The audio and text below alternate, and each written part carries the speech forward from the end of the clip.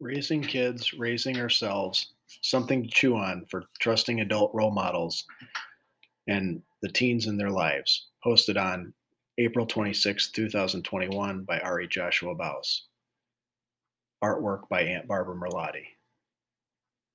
As a boy, I remember when grandmother used to empathize with my complaints about teenagers by saying to me that they were like a different species. With no disrespect to our child who is a teen now or teens that I work with in school, I'd say that grandmother's empathic statement was spot on. It was a spot on characterization of this unique stage of human development. Not long thereafter, I became a teenager myself, but she didn't stop loving me or stop making me feel like I belonged. How she raised five kids of her own, especially coming from abject poverty, a significant trauma background, and no idea how to be a parent is beyond me. But the woman had a strong survival instinct and stamina, as she had a household of five teenagers, back during the turbulent 60s, no less. Grandmother's teenagers gave her and grandfather a run for the money, especially by challenging the conventional cultural norms of the time. Before she could bat an eye, they all embraced the counterculture to varying degrees. Long hair, left wing politics, sex, drugs, and rock and roll were all on the conversational table. Religion, conventional norms, and the establishment were all being questioned, discussed, and protested at the family dinner ritual. By the time I came along, I thought all that was normal. And while it was natural, it wasn't normal back then. Looking back in my time travels, I've never met anyone who would want to go back to their middle school years again. Usually, there are other ages people fantasize about traveling back to, but not that time period. Recently, a coworker friend inquired about what podcasts or other resources I might recommend for adults that are struggling with the challenging behaviors of teenagers in their lives. In short, try to stand in your own personal authority and stay away from power struggles. It's your approach that matters. Easier said than done. Someone wise once said about parenting, it doesn't get easier, it just changes. Your kids might leave the roost and then come back to live with you again. Before you know it, they might be changing your diapers someday. Might as well teach your children well, like the Crosby, Stills, and Nash song posits. Nothing against having a sympathetic perspective towards someone else's plight, but consider the power of empathy over sympathy as captured in the following short Brene Brown cartoon vignette, which you can check out on my blog website at classroommothership.earth.com. There will be a link in this writing. More importantly, parents and primary caregivers have a lot more power than we realize. At the end of the day, all we can really do is arm our children with the coping skills and strategies to build their resilience and live their lives effectively. So it stands to reason that it is incumbent on we parents, caregivers, teachers, coaches, and mentors to be good role models of those coping skills and strategies. When we do that, we are co creating a safety net together to catch kids being good and help them bounce back when they aren't. Self care is a powerful way to be a good role model and a good replacement strategy for neglecting your own needs as an adult. Are you taking care of yourself? If your kids in your life are seeing you taking care of yourself, then they are more likely to pay attention to when you instruct them to take care of themselves. Building a commitment to a self care routine in your life requires us to move beyond the entitlement of excuses that prevent us from making the well being of our own souls a priority. Just being honest, most parents who are struggling with their teenager, who isn't, are also dealing with their own mental health issues because a teenager that is acting out impacts the mental health and well being of a family system. If this is the case, a parent might want to consider discussing their concerns with the family doctor. I know a wise psychiatrist who is very vocal about encouraging parents to push their doctors to do primary care because mental health is part of primary care. Your primary care doctor might have some ideas to help you strategize about what steps to take. I have a coworker friend who informed me the other day that her doctor's first go-to is are you meditating and has a chakra chart in their office. This doesn't glorify the medical model. It just recognizes that our healthcare system is a support system, albeit not without its limitations. It is an embarrassment that the US does not have a universal single payer healthcare system, including mental health and substance abuse addiction treatment. But to quote Bernie Sanders, that's a different conversation entirely. However, by bringing up your concerns with your doctor, you become a catalyst for change and a good role model for it. Also, a parent caregiver perhaps accessing your own counseling or family therapist is a prescription you need to take back to your hearth. Let's face facts here. You get an oil change for your car, don't you? As a human being, shouldn't you at least get the same level of care as a machine? Furthermore, the point is that you're not alone, and it does take a village because the power of community matters. But the parents should be calling the shots, not the other way around. Youth empowerment and child rights are about our youth finding and having their voice. But our youth still need the guidance of trusted adults to show them the way. When a child runs the show and has too much power, that's scary for them and they can't handle it. When adults are scared, that's scary for kids. And given the times we're living in, coupled with the pandemic, that's a common denominator for all of us to be sensitive to and appreciate nonetheless. Meditation helps you sit with what is in less reactionary ways to what is going on around you. For example, a parent can be a good role model by being humble and vulnerable by reaching out to a teacher, so school social worker, or a school counselor and starting a conversation about their concerns. At the middle school I work at, we have a multidisciplinary team that consists of our building principals, school resource officer, school counselors, nurse, social worker, and other supportive staff in our building. Our job is to discuss the students that are surfacing as the most vulnerable, which typically stems from issues going on outside of school and typically within their family systems. Our collaborative work together comes from a trauma informed, positive behavioral, restorative justice oriented lens. Our civil rights team co advisors facilitated a diversity and unity conversation at our last monthly staff meeting. It isn't easy work, but having a multidisciplinary team that affords a sacred space for group process is a helpful constellation to any organizational structure. Moreover, these days we are living in the turbulent 60s on steroids, for better and for worse. A lot of good came from that time, opening up consciousness, examining racial, gender, sexual identity, and class disparities and equity. But we didn't finish the job, and there is work to be done. You can run, but you can't hide. Nowadays, things are so divided. On the one hand, you have parents that want to rule the roost and have their children obey their command. On the other side of the coin, there are parents that buy into anything goes mentality without question and overly rely on the child's perspective. There's more than one reality. Keep in mind that one of the Q's in LGBTQ plus movement is questioning, as in it is our right as adults to also question what we don't understand and question our children about what they understand about themselves and their world. This is a key dynamic in youth empowerment. The plus sign means that diversity and unity is about respecting and honoring our differences, but at the same time seeing that we're all cut from the same cloth. There is always a ripple effect, and the parent child interaction is a mutually influential process of interacting and learning. Looking back on the last 15 years of working primarily in middle school level, preschool to high school experience, with students in the 6th to 8th grades, what a long, strange trip it's been. This time in human development is differently unique, and I'm not just talking about the kids.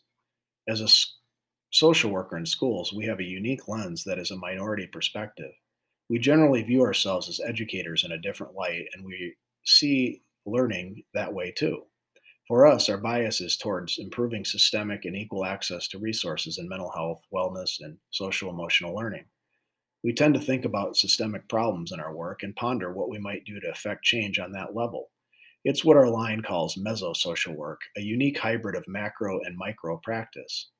Our practice includes direct clinical work. We do some case management and work with other systems of care, including getting on various committees with a keen eye on political activism, as it is part of our code of ethics to advocate for the poor, oppressed, and other vulnerable and disenfranchised populations.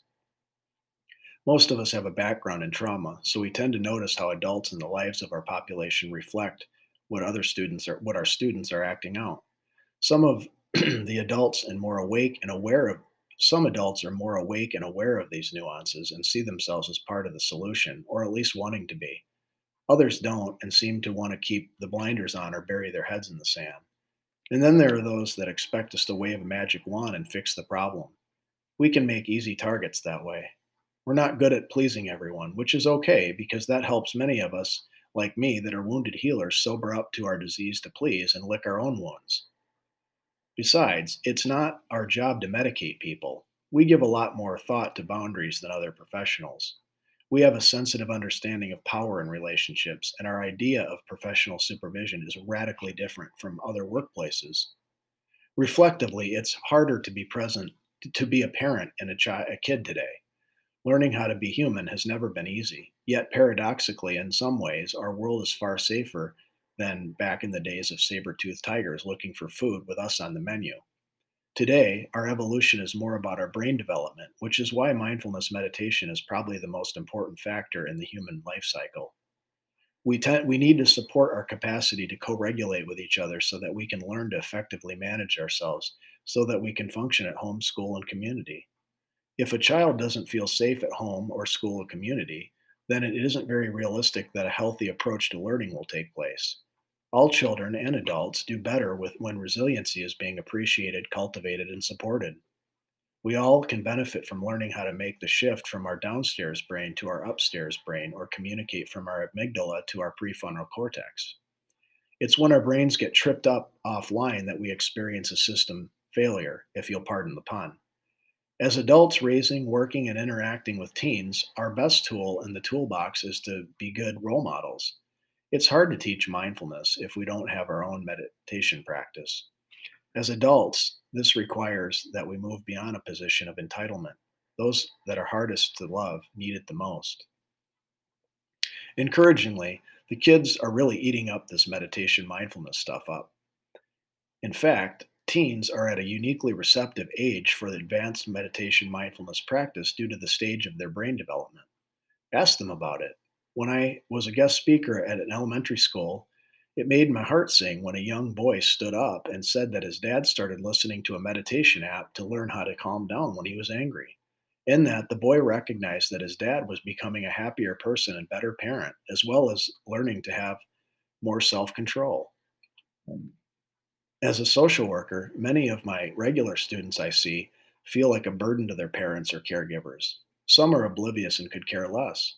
Others recognize their privilege and want to be good allies to their peers in need, even if they aren't friends.